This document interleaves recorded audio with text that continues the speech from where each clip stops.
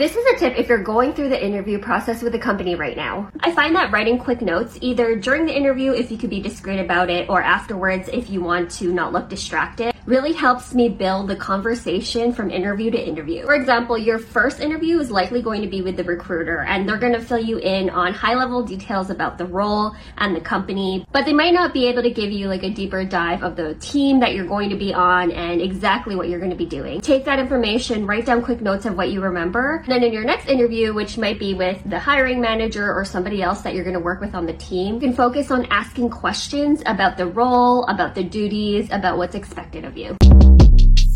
Shortcast Club.